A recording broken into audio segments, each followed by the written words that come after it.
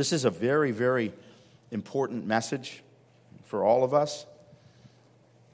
And Jesus is really delivering some poignant words to the Pharisees, those who had been dogging his steps. He's just a few months away from the cross. He's been in ministry perhaps 3 years, and he knows what's around the corner. So if you look at it from this perspective, that these are final words, if you will, they become even more important, right? If you're around a loved one and they're getting ready to go and leave this place, final words are powerful and important to listen to. Obviously, everything Jesus said, all of Scripture is the Lord Jesus. In the beginning was the Word, right? But these final words, you want to just pause and really pay very close attention. What's the point that he's making in these final passages on his way to the cross? And this is really important today. The title is Lacking Sight, Not Light. This is an important distinction. There was no lack of light. There's no lack of light today. The Pharisees are saying, we need another sign. The Pharisees are saying, if we don't believe in you, it's your fault. It's your fault. You didn't give us enough to believe in you.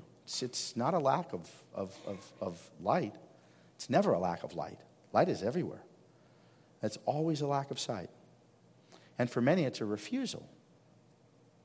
It's a refusal to acknowledge and to see. And that's what we're going to see in this passage today. Okay? Are you there? And if you're not, it's up on the screen as well. Luke 11:33-36. Hear now the word of God. Lacking sight, not light.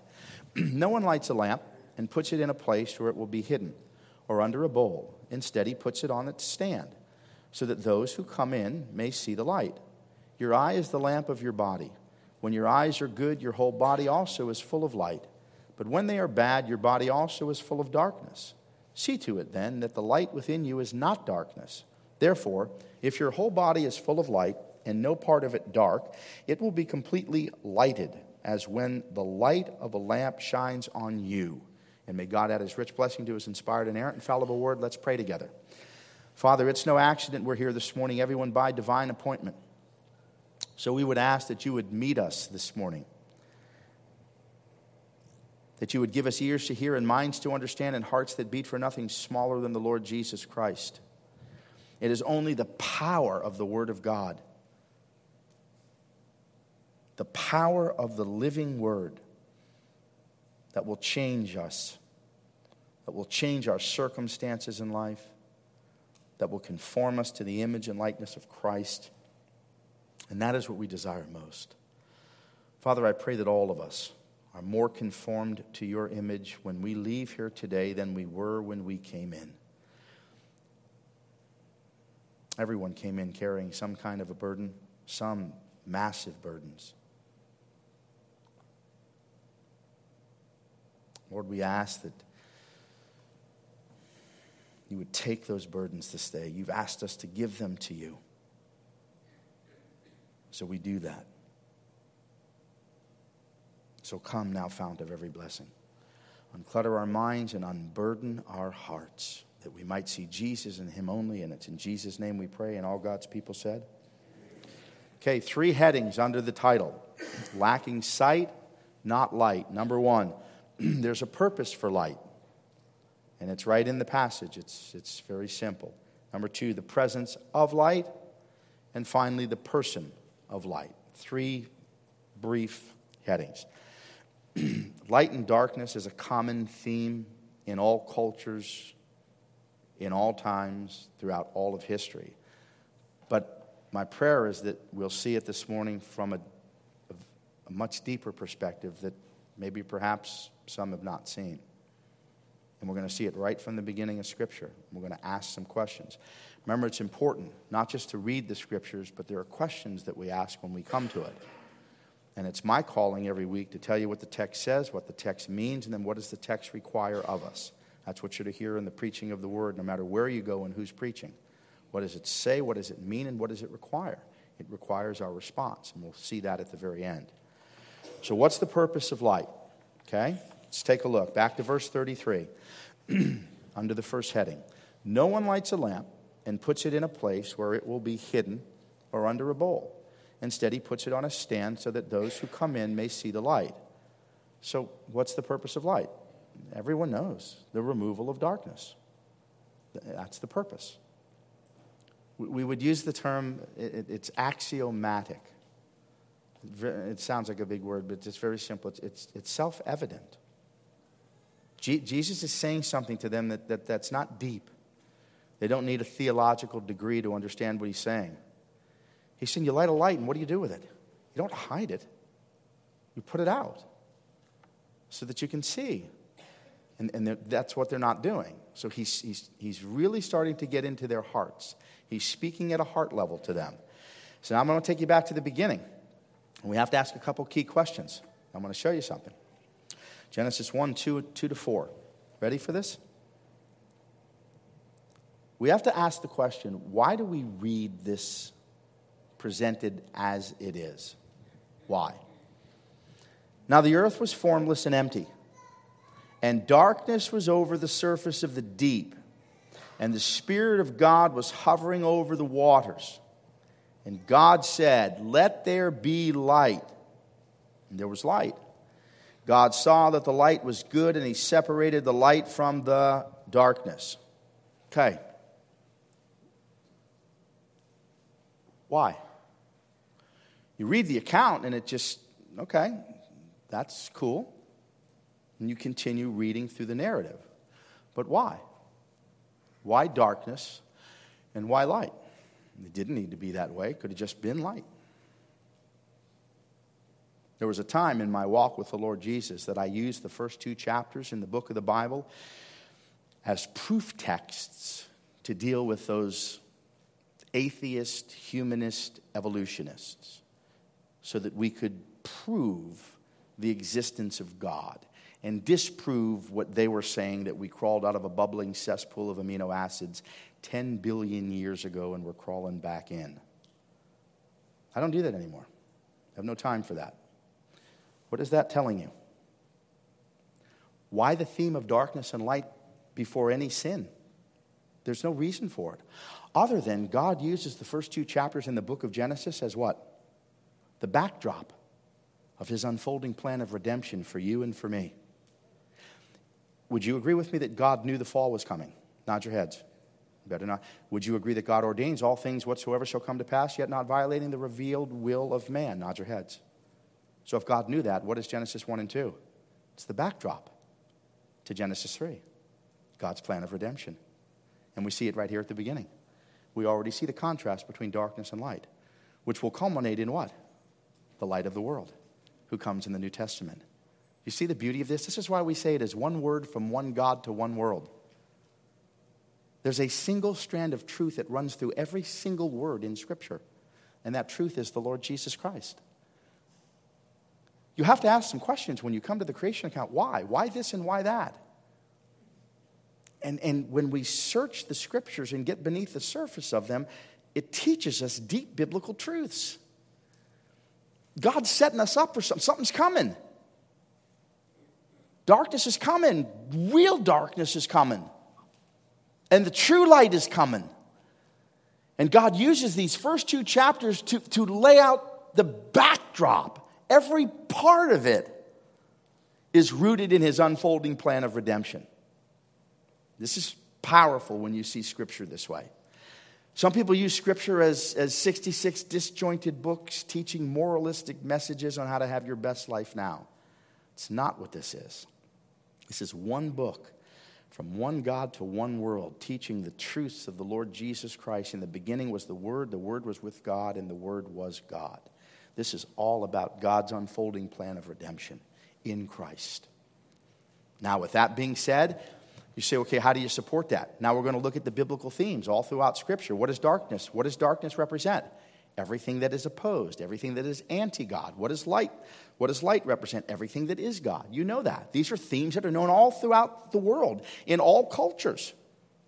So now let's take a look. Ready? Proverbs 2:12 and 13. Wisdom will save you from the ways of wicked men who have left the straight path to walk in dark ways. This is the wicked. This is darkness evoking everything that is anti-God. Light and darkness are evocative words in the Hebrew. This is powerful that we understand what God wants us to see right from the beginning. There's something up right from the beginning. Remember, God sees everything all at once. Everything from beginning. He's God. Nothing catches him by surprise. Some people think, well, after the fall, this is all repair work. All the stuff that's going on, God had to then come up with a plan B. There's no plan B. God ordains all things whatsoever come to pass. He's God. He's sovereign over everything. So, wicked. What else? Just a couple. We don't have time to do a lot. I'll give you 3. 10:21 in Exodus. Look at judgment. Watch judgment in darkness. The Lord said to Moses, stretch out your hand so that darkness spreads over Egypt. Darkness that can be felt. It was so dark it could be felt. That was judgment, God's judgment on wicked Pharaoh and the Egyptians who had enslaved his people. This is the judgment of God. And Psalm 88:12. Are your wonders known in the place of darkness, or your righteous deeds in the land of oblivion? This is death. Darkness in death. So all darkness is anti-God. It's there to teach us. Now light evokes everything that is God. Now we're going to see the contrast. Ready? Darkness in the land of Egypt. Notice this. 2 verses later. Exodus 10:23. No one could see anything or move for 3 days. It was just too dark. However, yet all the Israelites had light in the place where they lived. Can you imagine? Picture that. You ever been in a place where it was raining? Let's say it was light rain, but you got to a place in that rain where it stopped, and it's raining here, but it's not raining here, right? You experienced that? I remember being little and go, what is that? It has to stop somewhere. Well, darkness stopped somewhere. It stopped at the edge of the commonwealth of Israel. And God's presence covered his people in light. Darkness, couldn't see, couldn't move. So thick you could feel it. And then there was light, representing the presence of God. These stories are designed to draw us into the narrative, to get us to understand what's going on, to get into the place of the people who are involved there and to feel this. Imagine the difference between darkness and light at that point in time where God judged them, and yet God shines his light on his people. So we see the presence of God. How about life? Psalm 56:13, for you have delivered me from death and my feet from stumbling, that I may walk before God in the light of life. Light is life. And then finally, salvation. Isaiah 9:2. The people walking in darkness have seen a great light. On those living in the land of deep darkness, a light has dawned. Okay, so there it is. There's a purpose for light. And what is the purpose? To remove darkness. And we see it right from the beginning in the creation account, and it sets us up to be ready for something that's coming, something that's deep, something that's going to absolutely rock our world when we put all of it together. Because in chapter 3, sin is coming to humanity. It was already here from the fallen angel, but sin is coming in humanity. And you're going to see that stark contrast between darkness and light. And the people walking in darkness and looking forward to the promised light. Genesis 3:15. So there's the purpose. Now we need to see the presence. Watch this. Remember who Jesus is primarily directing his conversation to. He speaks differently to the people who are really hurting. He doesn't speak harshly to the tax collector and the prostitute and the gluttons and the sin. He just doesn't. But he speaks harshly to these religious leaders who should know better. They know the Word of God. They've memorized the Hebrew Bible.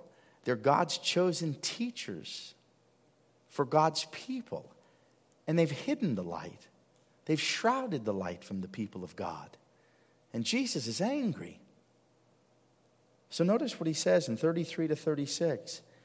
Your eye is the lamp of your body. When they are good, your body is full of light, but when they are bad, your body is full of darkness. He's talking to them. Now, verse 35 is the key verse in the passage. He's speaking now to these religiously apostate Judaism that has turned away from God.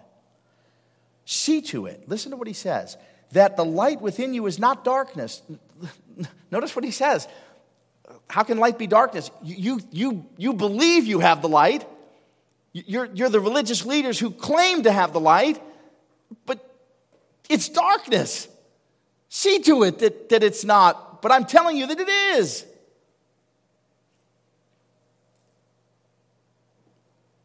It's not they're asking for a sign. He's saying, you don't need a sign. It's not a lack of light. There's light everywhere. It's a lack of sight. You refuse to see. Why? Well, here it is. Don't miss this. Back to verse 15. I want you to notice how the enemies of God confirm who God is. Remember, when you're dealing apologetically with your Christian faith, it's always good to get what we call enemy attestation, testimony from enemies who confirm what it is you believe. So the religious leaders are now going to confirm the power of God in Jesus, but they're not going to say it's the power of God. In verse 15, what do they say he's doing?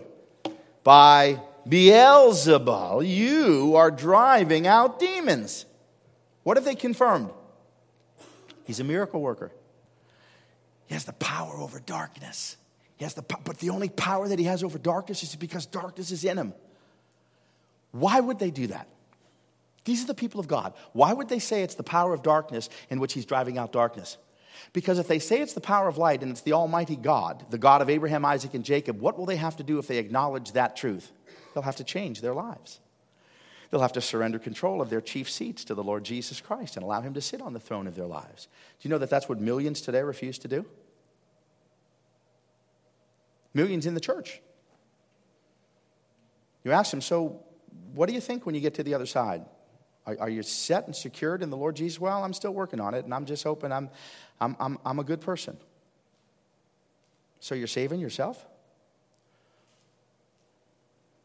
That's what that means. You're not a good person. You're really, really bad.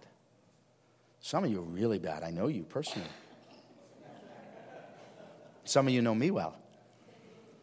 And you're still here. Oof. That's friendship. But that's understanding who we are. We're broken. We're just broken. All of us. And even when we're saved, there are times when we don't want Jesus on the throne of our lives. Am I right? We just don't. They refuse to acknowledge the power of God because they don't want to have to surrender to it. I'm going to show you it in a moment in a most dramatic way. So just hang on to that. The problem was not light, it was sight. Now, a couple passages to confirm where the Pharisees are, then I'm going to show you just an incredible quote. John 3:19 and 20. This is the verdict. Light, that's Jesus, yes, has come into the world, but men love darkness instead of light because their deeds were evil. Pause. Now, don't nod your heads because we're live streaming. You don't want your head nod on this one. But don't you know that by way of personal experience? I can be the only one that nods. Because I know.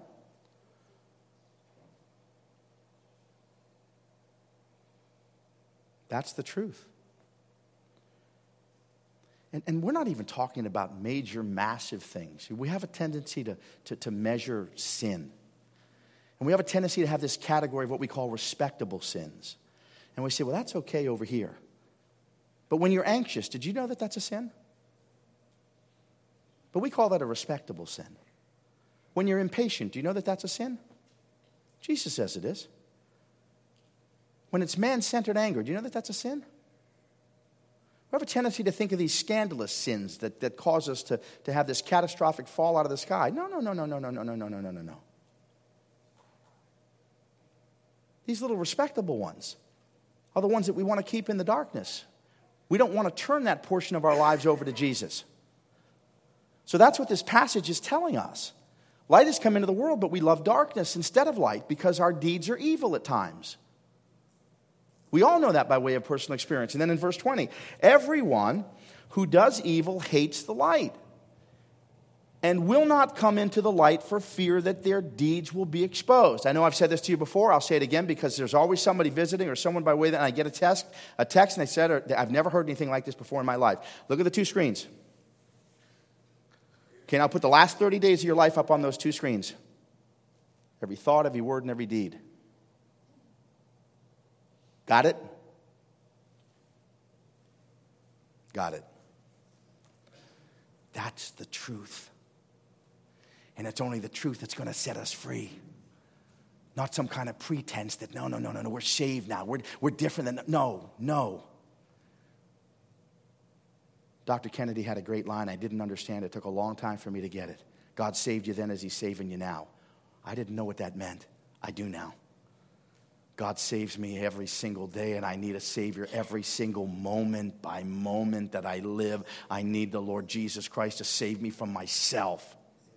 That's the truth of the gospel, and that's the beauty of the gospel, to know that power is there and that God loves you unconditionally and forgives you completely. That's what frees you. That's the gospel. But these guys had no interest in that. They didn't want to give up their seats. They didn't want to give up the applause of man. They even said in the gospel accounts, if this goes on any longer, everyone in Israel is going to come to this guy.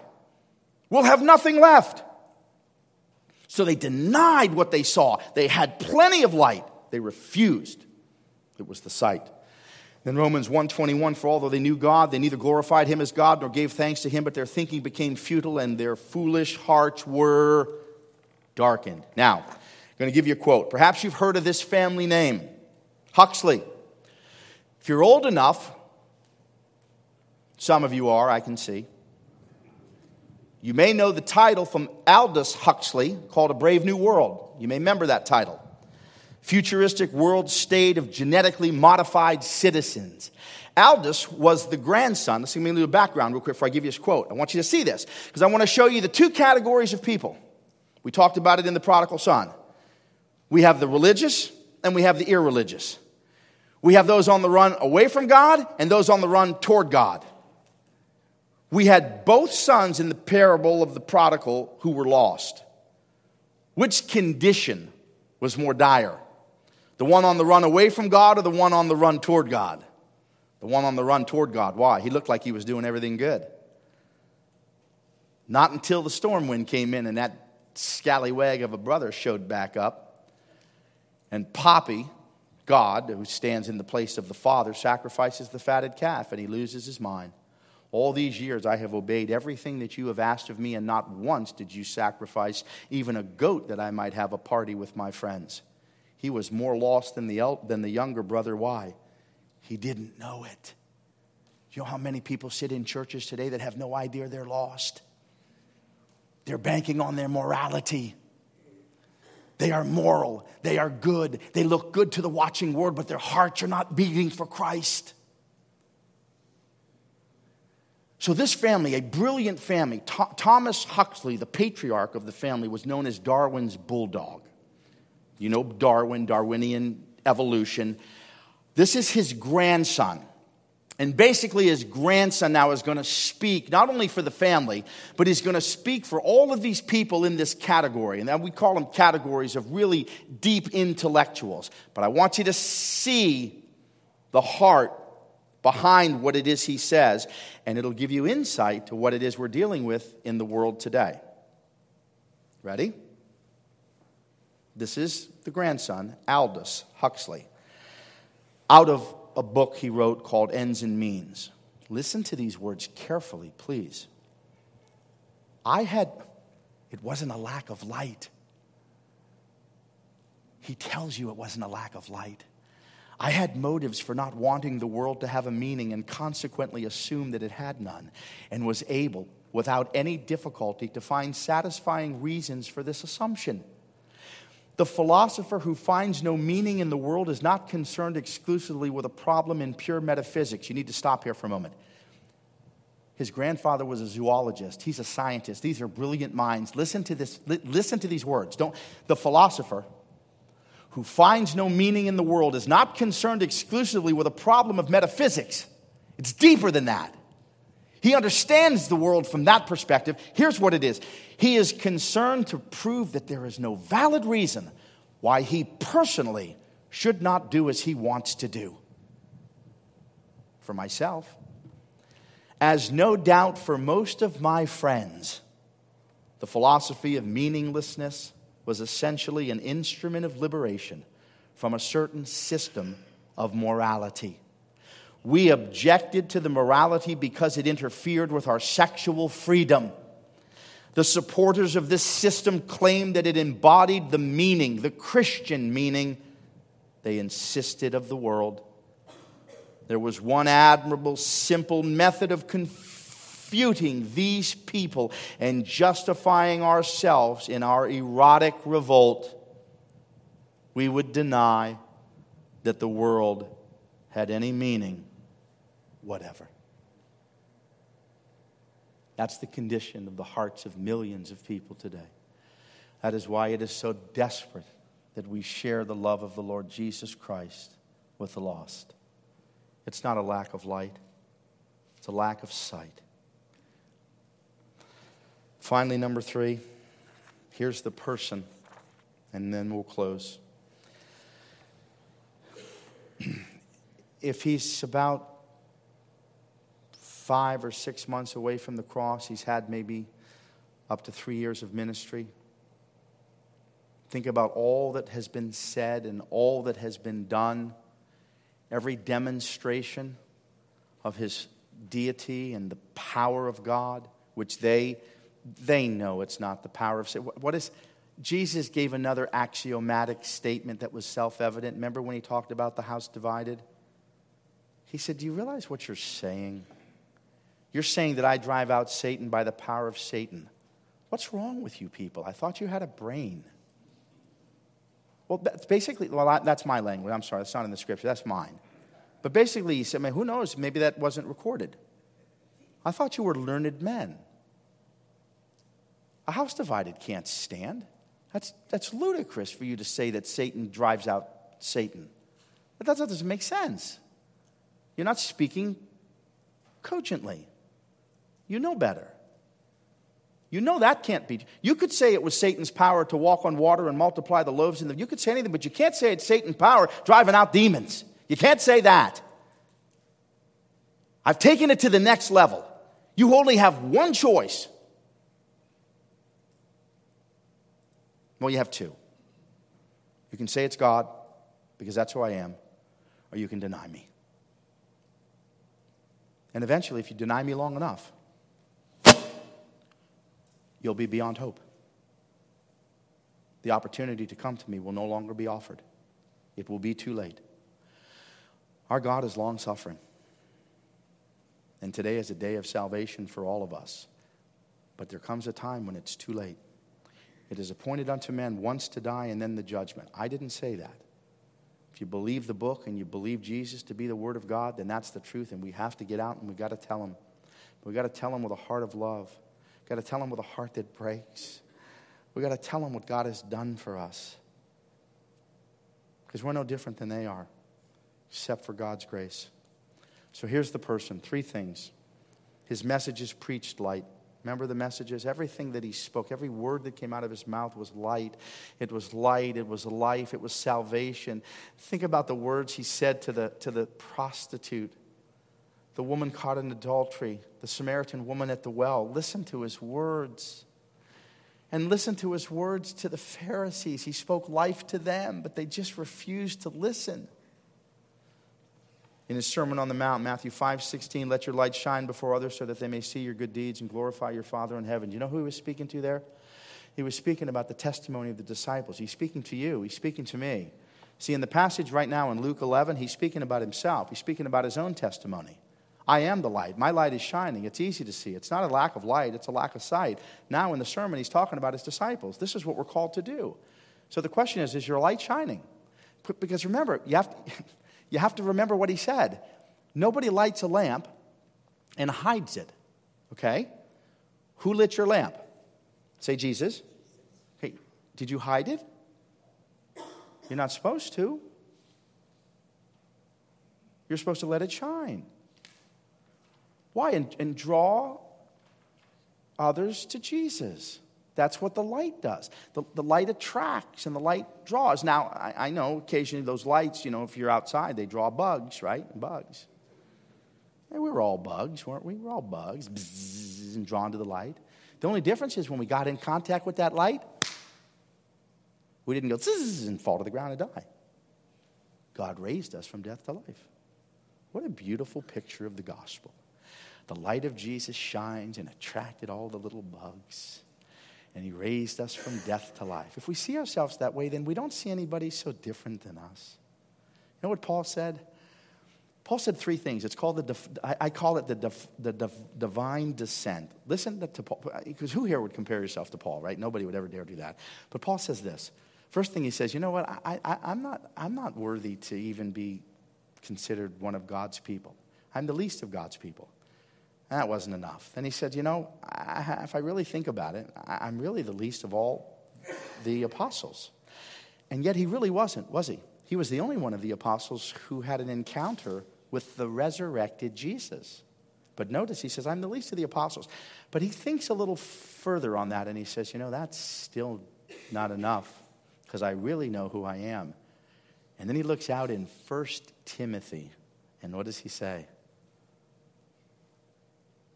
Christ came to save sinners, of whom I am the chief. He could find no one worse than himself. He knew who he was.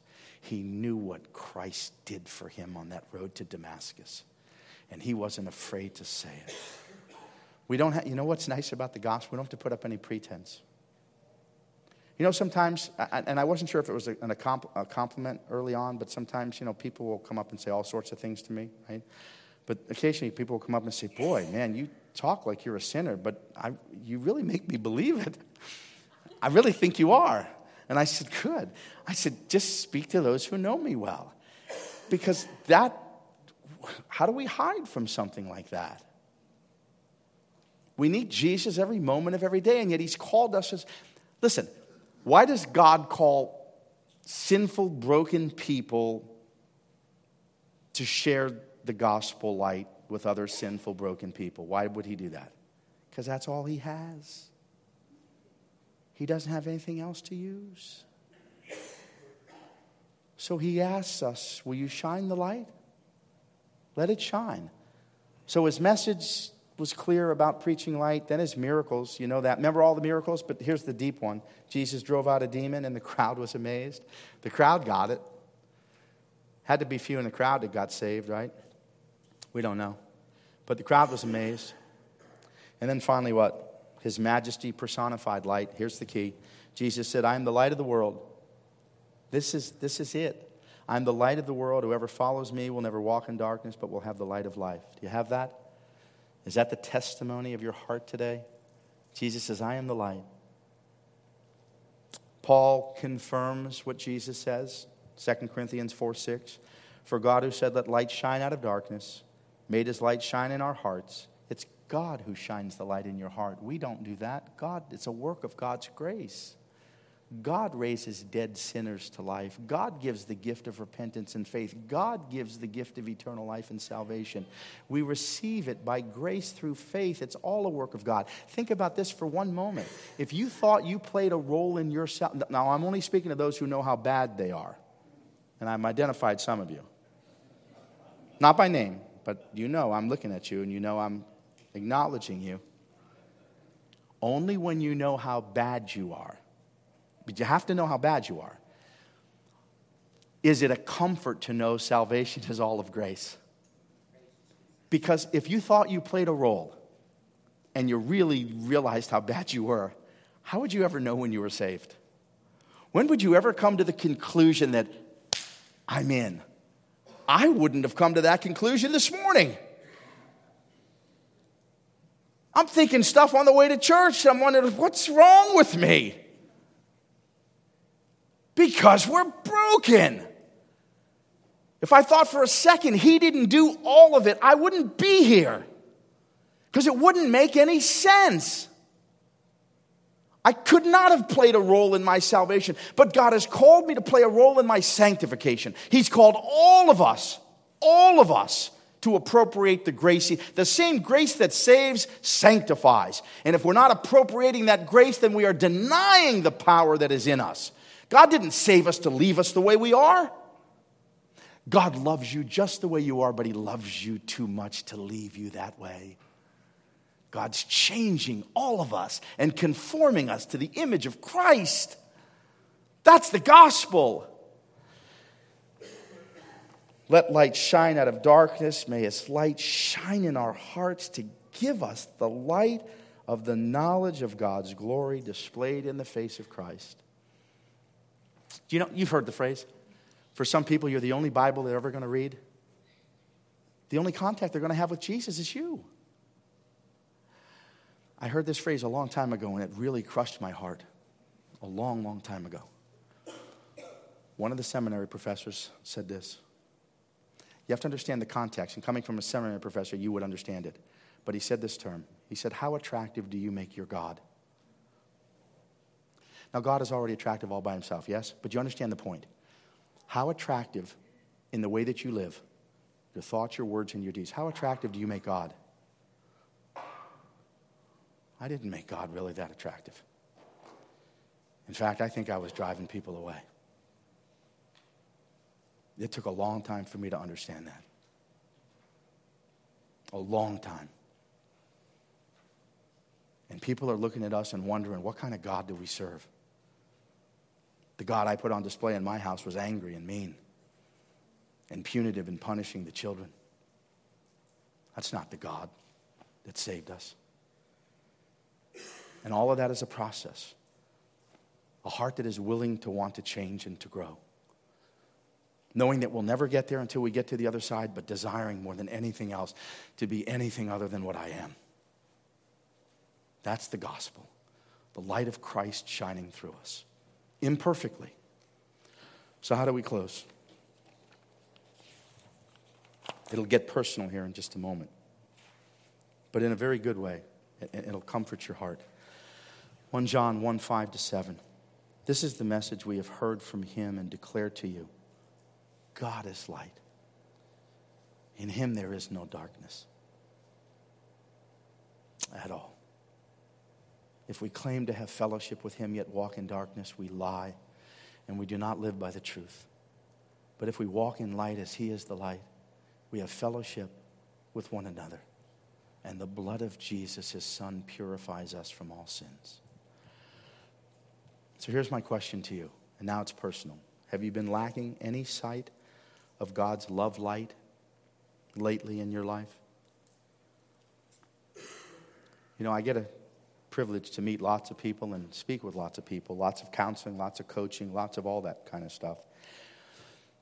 And it's not uncommon to meet people and to speak with people who have a tendency to associate their circumstances and how they feel with the actual love that God has given to them.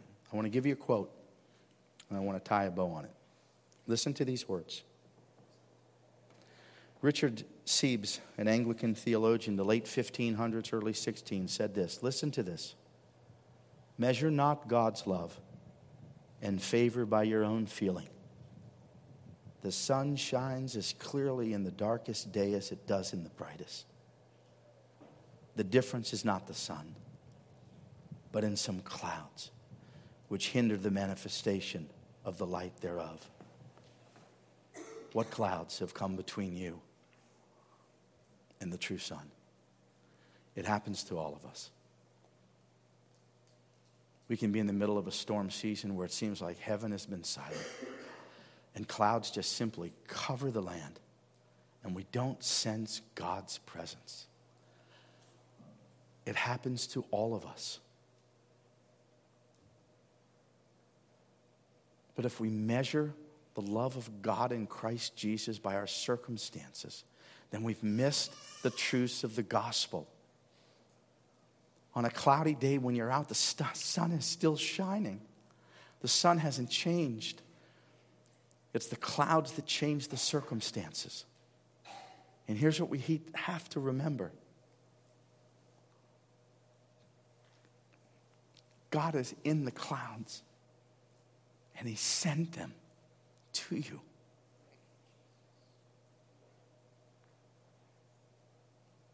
For our good and for His glory.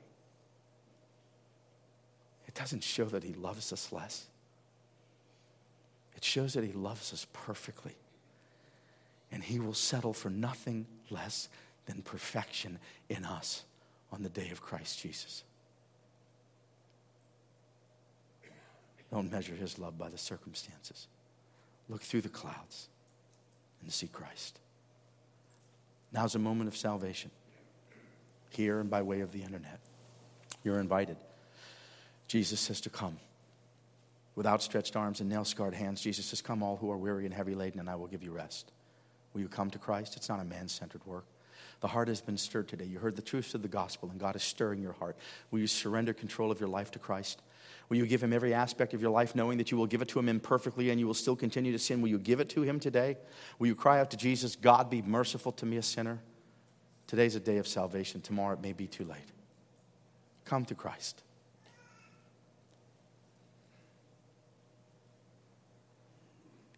If the plot line of your life is not in Christ, you will never have a happy ending. Only in Christ will your life end with happily ever after. That's not a fairy tale. It's faith in Jesus. Let's pray. Father, we thank you for the power of the gospel. The power of the gospel unto salvation. We ask right now, every person in this sanctuary who is already a believer, just pray silently in your heart with me these words. Oh God, if you've never prayed before, just pray in your heart. Oh God, I heard the gospel today. I've heard the truth. I've actually heard it many times before, but it was never a lack of light. The light has been there. It's been my sight, but today I see. I was blind, but now I see. Oh God, give me the gift of repentance and faith. I cry out to you. Sit on the throne of my life. I surrender every aspect of who I am to you. And Father, I would ask then that you would give the confident assurance that nothing will ever separate them from the love of God that is in Christ Jesus. And for every other one of us in here who has been walking, some for decades, strengthen all of us in our faith. Grow us all up into Christ. And use us as instruments of salvation and sanctification. We ask this in Christ's name. Amen. Please stand and continue your worship with us.